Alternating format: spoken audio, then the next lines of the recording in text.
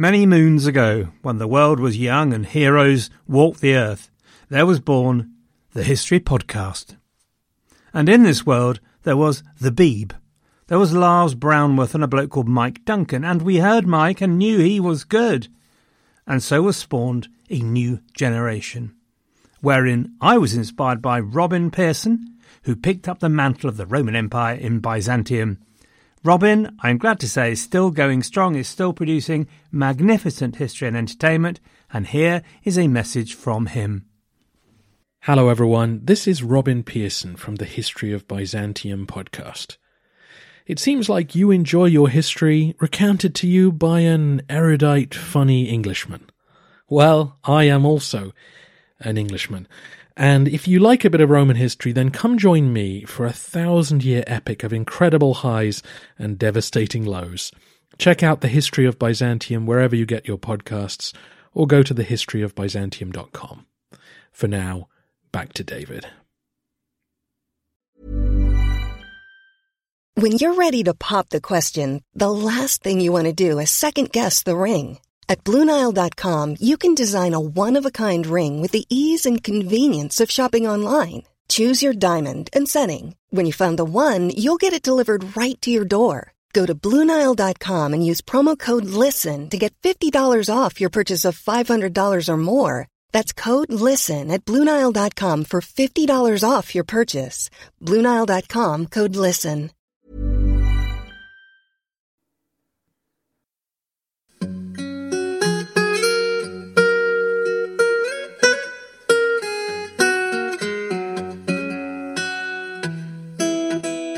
Hello everyone, and welcome to episode 190, Good King Richard. I have mentioned the Agora Podcast Network many times, and this month's featured podcast, should you choose to accept it, is Alison Gerlach's The Unapologetic Capitalist. The podcast is all about building a business, so if that's what you're trying to do, you can find it in the normal places or go to unapologeticcapitalist.com. And so we come then to the brief rule of Richard III, and the debate and confusion continues, much as it has done over his assumption of the throne. Once again, we seem to end up in dichotomies. Richard has to be one thing or t'other. Either he has to be an evil usurping spawn of the devil, who probably also had serious body odour, or he has to be a noble, a talented man, that left you with a faint scent of rosewater. So the Tudor historians were in no doubt about the answer, as you'd expect. Any good Richard did was purely from desperation. Polydore Virgil's phrase drips with innuendo. He began to take on hand a certain new form of life, and to give the show and countenance of a good man, and so might merit pardon at God's hand. To spell it out, Virgil is saying Richard was just putting it on, playing to the galleries. He was an evil little tick, really, just trying to kid us that he was a nice bloke. Later historians often take a similar, if less extreme, line, emphasising Richard's desperate need for acceptance and support, but devaluing the qualities he might have shown as a ruler, effectively implying that what we see in his short reign was not truly a product of the man, but of his situation, and that we can't really know what Richard would have done if he had assumed the throne without controversy. Had, for example, all the heirs in front of him happened to die in a tragic and public encounter with a particularly vicious rodent, like a rabbit, or something like that, for example. Equally, the historian Charles Ross notes that there's also a tendency for Richard's supporters to rush over to the other side of the boat, and to try and absolve the lad of all his sins, to wash his soul completely free of any stain. Now, I'm only a bloke in a shed, and I cannot even begin to claim the expertise of these blokes.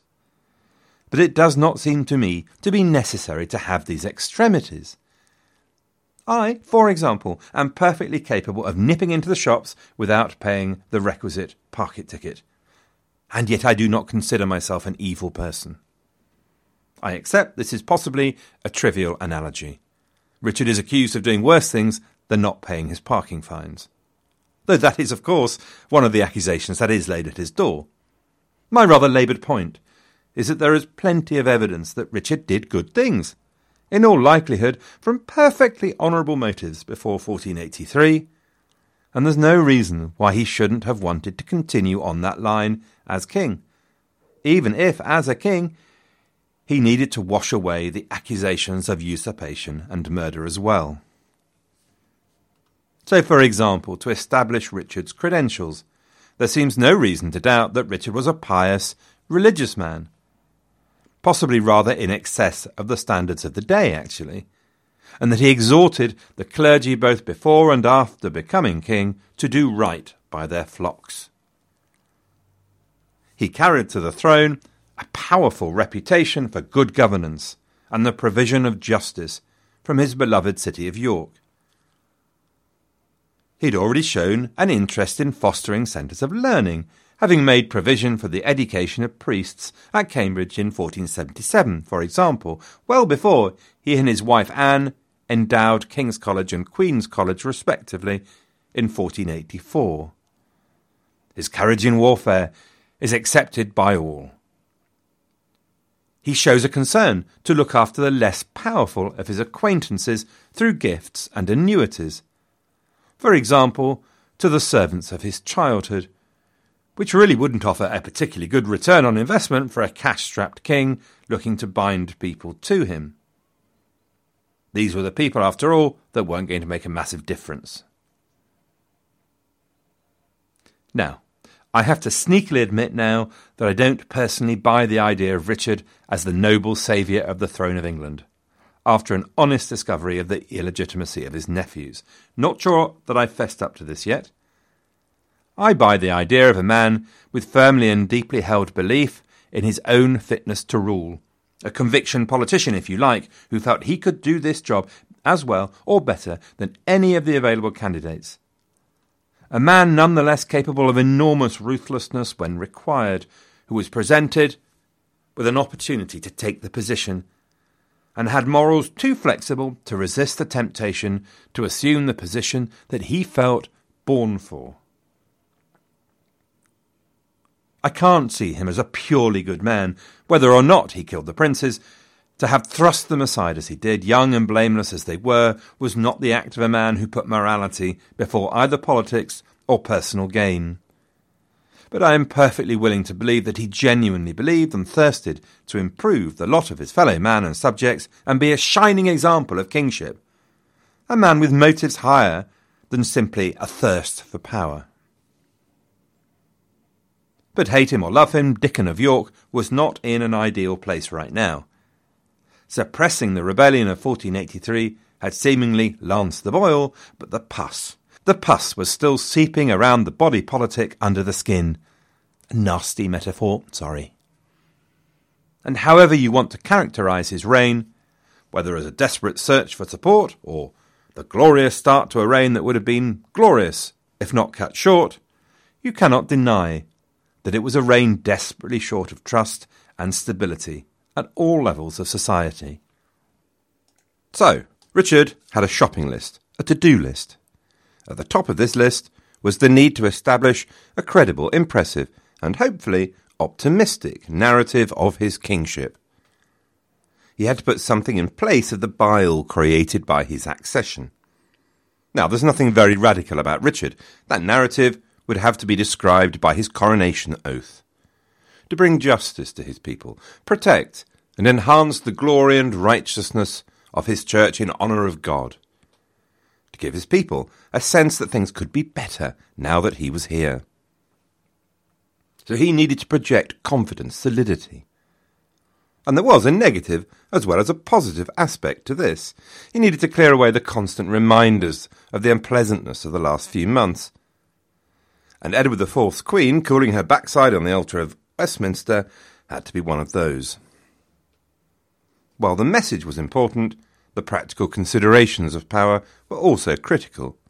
He needed support from the people, from the gentry, the church, and his magnates. He had to broaden the base of his support. He had his loyal men from the north, but that would not be sufficient. In all of this, Richard wouldn't have felt the job beyond him. Largely his magnates appeared to have accepted him. The majority of the ecclesiastical lords appeared to have accepted him too. Now, Rotherham and Bourchier had accepted him with grave reservations, clearly, and Salisbury and Ely were fled to Tudor. But outside of that, there appeared to be no issue. And then he had to deal with the enhanced threat of Henry Tudor. Now that Henry appeared to be a credible alternative at last, or at least the only alternative, he had to be dealt with. So this week we're going to give Richard a bit of time in the sun. Everybody needs some time in the sun, don't they, to be stroked and told they're just great, don't worry. Well, let this episode be about that. About what Richard did do that bolsters his claim to be the good king everyone said he could have been given time. Richard, as we've remarked, took the effort to tour the country in 1483, not just the south, as had been increasingly the case for English kings. And this was something he continued to do throughout his reign. He is relatively little in Westminster compared to most kings. As he toured the country, Richard spread a message that actually, despite the efforts of the Tudors, has survived through to this day. The idea of good King Richard, there to deliver justice for all. Here's the announcement he put out as he travelled round. Every person that finds himself grieved, oppressed, or unlawfully wronged, do make a bill of complaint, and put it to his Highness, and he shall be heard, and without delay have such convenient remedy as shall accord with his laws. For his grace is utterly determined, his true subjects shall live in rest and quiet, and peaceably enjoy their lands, livelihood, and good, according to the laws of his land, which they be naturally born to inherit. Here then, in a sense, is Richard's charter, and his chance to implement and begin to create that positive sense that things were getting better, that he was a king worth supporting, came with his first and indeed only Parliament. Writs were sent out at the end of 1483, and the new Parliament under their new king constituted in January 1484. Now this Parliament is really the central practical piece of evidence we have to judge Richard on, given that so much else of his reign was about clearing up the mess and dealing with Henry Tudor. Now, I had an argument on the interweb with someone about the independence or otherwise of parliaments. His point was that they were just a bunch of lords and their clients, and essentially they do as they're told until later centuries. Now, of course, I took issue with this. Plenty of kings had run aground on the sandbank of taxation, quite apart from parliaments like the good Parliament of Edward III, or the resumptions forced on Henry VI and IV, where they were forced to take royal land back from the grubby mitts of the friends they'd given it to. But of course I see his point. The parliaments are generally compliant. And it has to be said that the Wars of the Roses are a good example of parliamentary compliance. They really don't rock the boat. After all, who knows who'll be in power next week? So fine, just tell us what you want, where to sign. But there were exceptions even so. Parliaments don't grant taxation easily. And many of the bills and petitions are led by the members every bit as much by the king, in fact far more so. So I'm trying to make 2 points here. Firstly, kings recognised that it wasn't even worth trying to get a grant of taxation unless you had a really good case or were fighting a foreign war.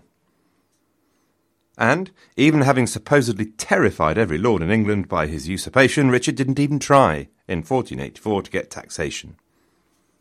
And secondly, the Lords and Commons of England were an active part of the legislation that came about in 1484. Nonetheless, it is a fair bet that the Parliament of 1484 was compliant, and designed to be so. Parliament's presentation of their Speaker to the King was a pretty clear signal they would do as they were jolly well told.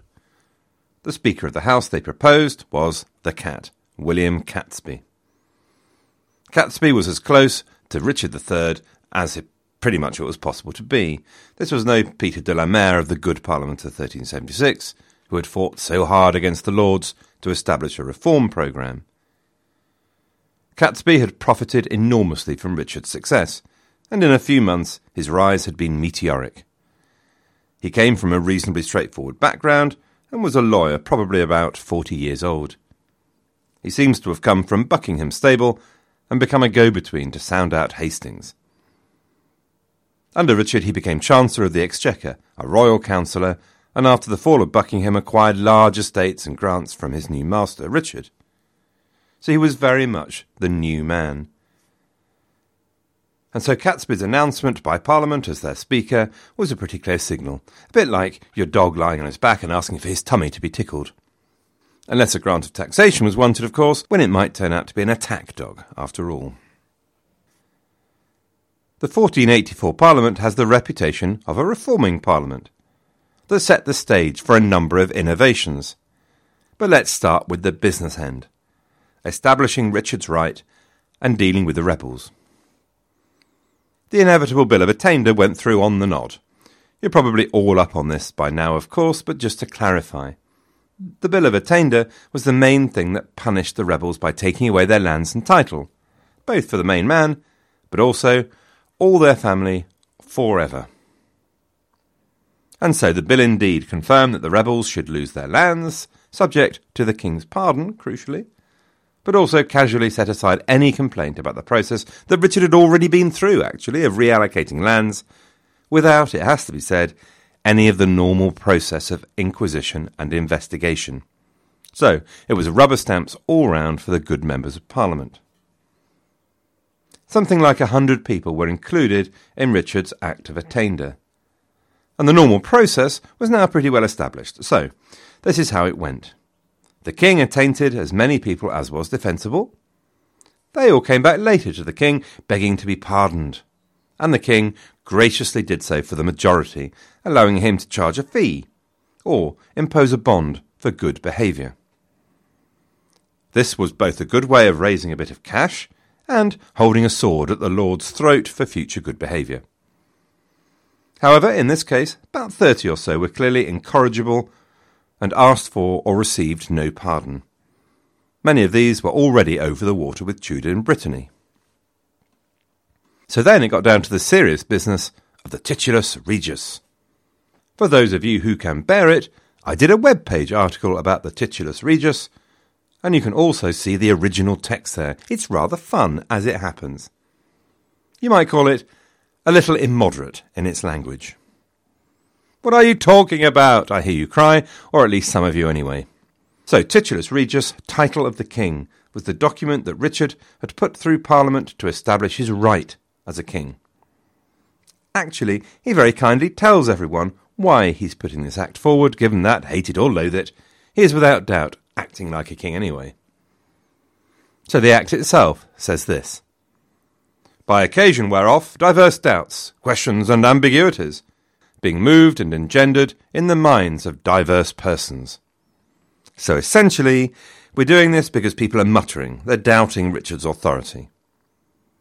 This act contains, then, that petition that we mentioned in the 1483 episodes, the petition which had been presented to Parliament, which as a result disbarred the princes and Clarence's son. So we talked about it very briefly there, but let's talk about it a bit more, because it really does not hold back. Richard let it rip, good and proper. The first message was this: look, Edward might have been my big brother, but he was also a fat slob incapable of keeping it in his trousers and a thoroughly rubbish ruler. Or, as the original petition put it, delighting in adulation and flattery, and led by sensuality and carnal lust, followed the counsel of persons insolent, vicious, and of inordinate avarice, despising the counsel of good, virtuous, prudent persons, such as above remembered. OK, fine, but that's not all it said. There's another 2 paragraphs of the blood-curdling, toe-curling, and generally buttock-clenching stuff. Oh, go on, that was nice, so let's have some more. Ruled by self-will and pleasure, fear and dread, all manner of equity and laws laid apart and despised, whereof ensued many inconveniences and mischief, as murders, extortions, and oppressions, namely of poor and impotent people, so that no man was sure of his life, land, nor livelihood, nor of his wife, daughter, nor servant, every good maiden and woman standing in dread to be ravished and defiled. You get the picture. Things weren't good, according to the petition presented to Richard by Parliament, which we knew had pretty much been written by Richard. Now, having dissed his big brother good and proper, Richard moved on to the marriage. That it was all very secretive, and that Edward married a witch, daughter of a witch as well. And anyway, he's already promised in marriage, all that stuff. And then, of course, that Clarence and his blood were attainted. So, please, Richard, be our king. I summarise, of course. Imagine the softest sheets you've ever felt. Now imagine them getting even softer over time. That's what you'll feel with Boll & Branch's organic cotton sheets. In a recent customer survey, 96% replied that Boll & Branch sheets get softer with every wash. Start getting your best night's sleep in these sheets that get softer and softer for years to come. Try their sheets with a 30-night guarantee. Plus, get 15% off your first order at bollandbranch.com. Code BUTTERY. Exclusions apply. See site for details. There is also one bit of it, of which some have made great play. It goes like this. And over this, how that the Court of Parliament is of such authority, and the people of this land of such nature and disposition as experience teaches, that manifestation and declaration of any truth or right made by the 3 estates of this realm assembled in Parliament, and by authority of the same, make, before all other things, most faith and certainty. So, on the basis of this, claims have been made that Richard is the most parliamentary of our medieval monarchs, effectively elected by Parliament. But this would be very much overstretching it. Richard was desperate for any source of credibility and legitimacy, sure, but he was hardly admitting to being dependent on Parliament's authority. There was little doubt amongst anybody in the Painted Chamber of Westminster Palace where Richard's real authority came from. OK, so that was the business side of things done, much as you'd expect. We then come, though, to the business of the legislation produced by the Parliament. Now, parliamentary legislation, of course, had grown up over the centuries through a process of petitions addressed to the King by the Lords and Commons. And so this is what you do. You go along to Parliament with your desires, and hopefully the desires of your county and borough that you are representing. And in you go to the seething snake bit that was Westminster during a Parliament, fighting your way through the retinues and followers of the great men with their badges and their liveries, no doubt paying exorbitant fees from any innkeeper you care to mention. And a series of petitions would be presented to the King as a petition, or a bill, as it was called. And if they were agreed by the Lords, Commons and the King, they became an act, a statute. The long and short of that was that we cannot know which of the laws that came out of Richard's parliaments were initiated by him, and which were initiated by members of that parliament. But hey, why not give Richard credit for all of it? After all, he could veto any of them. Something our current monarch could do in theory, and in practice absolutely could not do. All the current monarch needs is a good pen. Let us start with justice, which Richard had declared to be important, and in which indeed he had demonstrated his interest. And true enough, there is a rich vein here. Of course, there was pretty much nothing more important than land in days medieval, and various deep and dark bad practices had grown up around it, many of them essentially caused by the fact that we are between times. So in theory, every man and dog that held land in England did so from the king, and the king was the only land owner. But that old feudal purity was long gone, with land changing hands for money all the time. But we're not yet in a full-blooded capitalist world.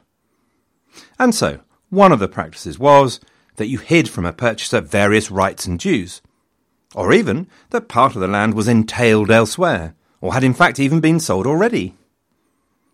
The Parliament passed legislation to stop this.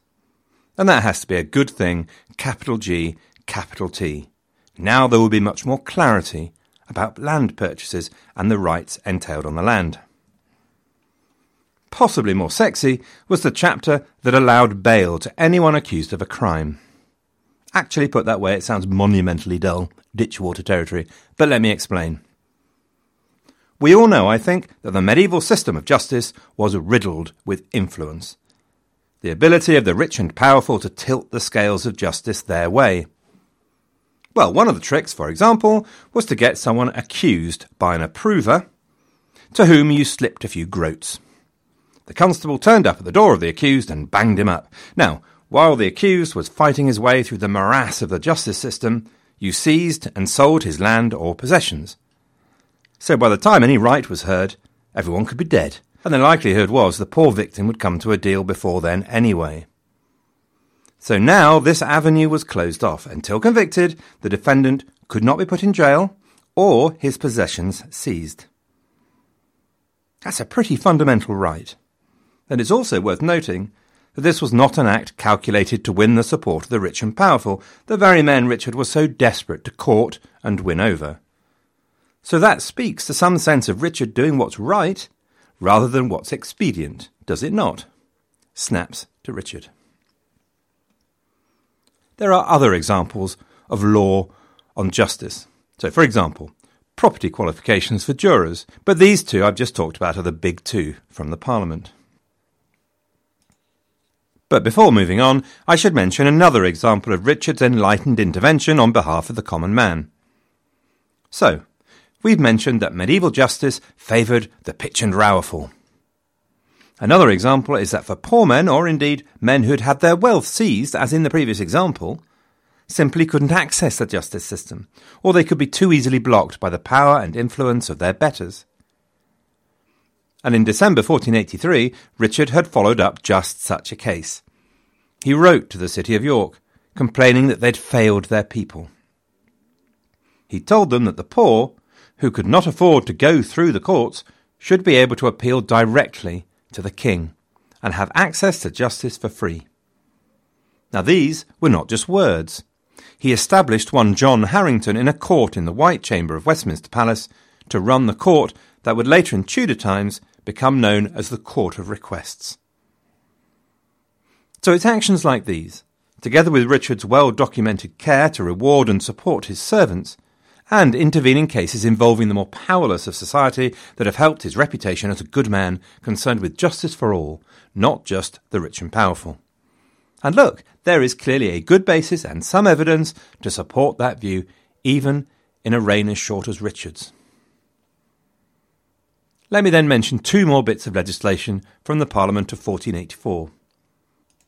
Firstly, Richard passed an act outlawing benevolences. Now, what on earth is a benevolence when it's a home, I can hear you ask. So let me explain. The practice of forced loans had been common for some time. The king asked the rich man to lend him a fiver, the rich man knew this was not a request and lent him the fiver, and the king, of course, promised to pay him back. We'll talk a bit more about that in a couple of weeks, but Edward thought the whole idea of him paying back the loan was really rather tiresome. So he just went along to some well-heeled person and told him to give him the money, nothing to do with a loan. And that was what was called a benevolence, basically the king telling people to give him some money.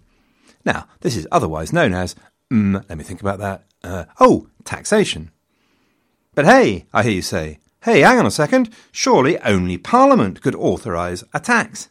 Good point. So Richard's act of banning the practice of benevolences was very well received indeed.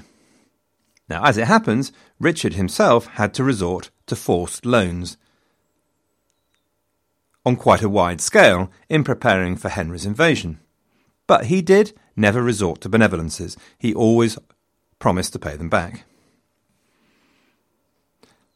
The second area was a whole tranche of commercial acts passed in the Parliament. Now, let us not beat around the bush. Actually, most of these were pretty xenophobic. Under pressure from the all-important merchants of London, especially the merchants of London actually, but not exclusively the merchants of London, Richard imposed a series of duties on foreign merchants, essentially protectionism. Nothing to praise Richard about here, but it's interesting actually that Richard specifically acted to exclude books from the Act. He was far-sighted enough to see the importance and potential of the new printing industry, which we really must talk about sometime, and Richard took action to protect its growth. So, going pretty well, I hope you'll agree. Richard's reputation is looking much healthier than it had. Parliament closed with the traditional grant by Parliament of the custom dues for the length of Richard's rule, which was pretty traditional by now. Less traditional was that Richard had all the Lords and Commons gather to swear loyalty to his son, Edward of Middleham, as his heir. This was, as I say, less traditional, but it was hardly extraordinary. Edward IV had done the very same thing, for example. But I guess you can read into this some evidence of Richard's insecurity and need for legitimacy of his reign. So then, in search of good King Richard, we might then consider what kind of ruler he was. Once in power, did he simply revel in his position and power and have lots of hot baths with smelling salts and all the rest of it? Or did he follow up his stated intent to rule wisely and rule well? It's a bit tricky to judge a ruler on a couple of years, but a few points are worth making. Firstly, Richard looked and acted like a king. Like Edward, he lived in high state and maintained an impressive court. His coronation was an impressive event. The investiture of Edward of Middleham at York as Prince of Wales would have cost more than Kevin's sheepskin jacket. The analysis of his bones, interestingly, shows that in his later years his diet improved and changed. More expensive items like fish and game, more wine. "Ah," I hear you exclaim, "here it is, the tyrant and usurper enjoying the wages of his sin and ill-gotten gains." Well, if any of you out there are talking about the wages of sin and so on, actually this stuff probably plays the other way round. It plays to the requirement of medieval kings to maintain a grand state, to reflect both the magnificence of their kingdom and reflect their credibility as a ruler. There was absolutely no future in a medieval king creeping around apologetically. And the fact that his diet changed is interesting, suggesting a more frugal lifestyle before he became king. So does it suggest a naturally more frugal instinct in him, since he was surely not short of a bob or two when Duke of Gloucester and could have eaten as he liked? I'm inclined to see in Richard a naturally frugal chap who put aside his natural instincts to do what he needed to do in his new job as a king. One of the insights we get into his court comes from a man called Nicholas von Poppelau, a German visitor who was entertained by Richard at his court. From him, we get the only eyewitness description of Richard that was once so important in the debate about Richard's physique. Now, of course, we are much more resolved, having found his bones. Now, Nicholas was most impressed. He was impressed by the magnificence of Richard's court. He was impressed by the quality of the music. He was particularly impressed by Richard's graciousness and manner towards him. He spoke about the enthusiasm Richard showed for Nicholas's tales and news of the Turks, pushing against Europe's boundaries, and an outburst by Richard of a desire to defend the borders of Christendom against the infidel. It all speaks of rather attractive enthusiasm, rather boyish enthusiasm and interest and attentiveness. Whether it was genuine or merely behaving as a state leader should, it shows Richard in a positive light. Plus, as an aside, our Nicholas was no pushover. In fact, was seriously uncomplimentary about the English, would you believe? I mean, seriously. On the plus side, and there was something of a plus side, the English were apparently very hospitable and well off, and English women were very good looking. But that is where it ended, ladies and gentlemen. The English were show-offs, ostentatious, in the most extraordinary degree, apparently, even more than the Poles, said Nicholas. Fancy! Even more than the Poles. The English were light-fingered, much given to pilfering. They were more brutal than the Hungarians. I ask all Hungarians to write in and give us some examples of what level of brutality we're talking about here. And the English were more deceitful than the Lombards, northern Italians, basically. And, listen to this, their cooking was poor. English cooking was poor. Now hang on. Surely no nation that could invent fish and chips, spotted dick, and steamed suet treacle pudding, and hey, lardy cake, for crying out loud, could possibly be described as poor cooks. But putting that one to a side as obviously absurd. For the rest of it, well, I leave it for you to decide. Certainly it's a joy and a delight to see national stereotypes alive and well and living in medieval Germany. The records that Richard left also show us an efficient and energetic king. You might remember that we had some discussion under Edward IV about the way that government began to change under the Yorkist kings. Edward himself had been an active ruler, despite his extracurricular activities. But more significant was the move towards a more centralised, direct government. So, to take you further back, we have in the past, if you can believe it, talked about the separation of the king's personal household and the official organs of state. To give you one example, the official institutions of financial management were the Exchequer and the Treasury. Meanwhile, the king, of course, had his own department to look after his own household expenses, called his wardrobe. Most official business was confirmed and authorised by using the Great Seal of State, while the king's direct decisions and personal decisions were authorised by the impression of his personal privy seal. OK, so does that make sense? Here's a worked example. So, if the king, maybe in consultation with his council, decided that they really needed to provide jelly beans to the garrison at Calais, they might so ordain it. Away officials would scurry, and the Exchequer, after the traditional shaking of heads and sucking of teeth, would put the wheels in motion, authorise the jelly bean purchase or manufacture with the Great Seal of State. While let us say alternatively, the king was in his privy chamber and suddenly had a fancy for jelly beans. He might simply order them through his chamberlain of the wardrobe and use his privy seal to approve them and have the expense entered on his wardrobe accounts and enjoy the jelly beans at his leisure. But this begins to change under Edward and Richard. Their direct involvement is very much in evidence in the business of government. More decisions of all types are made and approved through the Privy Seal.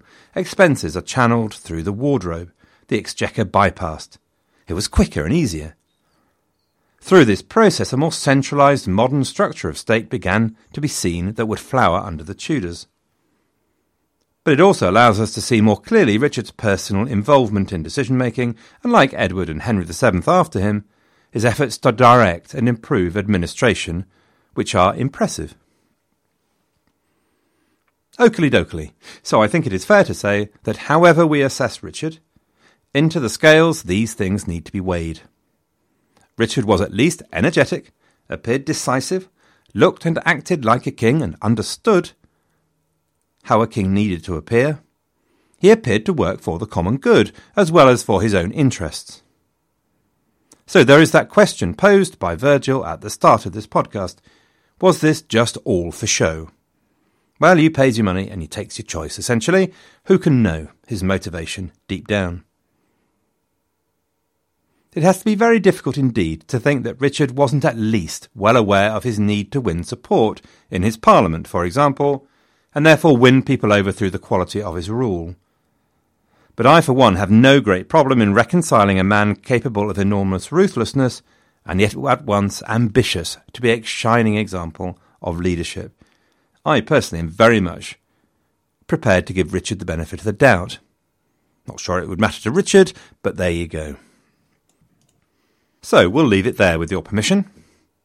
With this serious stuff done, next week we'll move on to cover the events of Richard's reign, some of the absolutely remarkable events of Richard's reign. Really, the man's a rich vein for podcasters everywhere. Also, I don't know about you, but despite not being 22, I had lots of fun in that voting thing, and I think we should do it again. Plus, it's got to be time to talk about the subject I have been studiously avoiding so hard, and talk about the princes in the Tower. So, here's what I propose. In 3 weeks' time, on the 4th of September, we'll have another debate and vote on the princes and their fate. Not quite sure how I'll set it up, but watch this space. I then have some donators to thank. Monthly donators Russell, Oak, Chris, Andrea, Joshua, Nancy, Dan. And new donators Nicholas, Philip, Joseph, Simon, Eric, Diane, Brendan, Marjorie, Renee and Wayne. Thank you all very much indeed. And thanks all of you for listening. Good luck everyone and have a great week.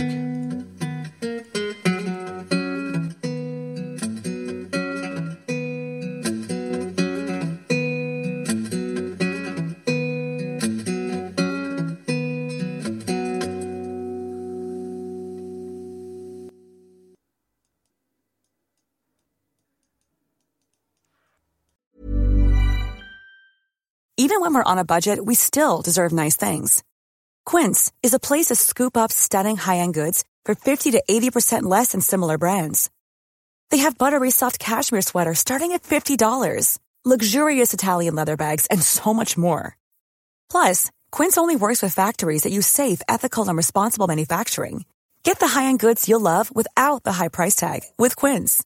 Go to quince.com/style for free shipping and 365-day returns. Mom deserves the best, and there's no better place to shop for Mother's Day than Whole Foods Market. They're your destination for unbeatable savings, from premium gifts to show-stopping flowers and irresistible desserts. Start by saving 33% with Prime on all body care and candles. Then get a 15-stem bunch of tulips for just $9.99 each with Prime. Round out Mom's menu with festive rosé, irresistible berry chantilly cake, and more special treats. Come celebrate Mother's Day at Whole Foods Market.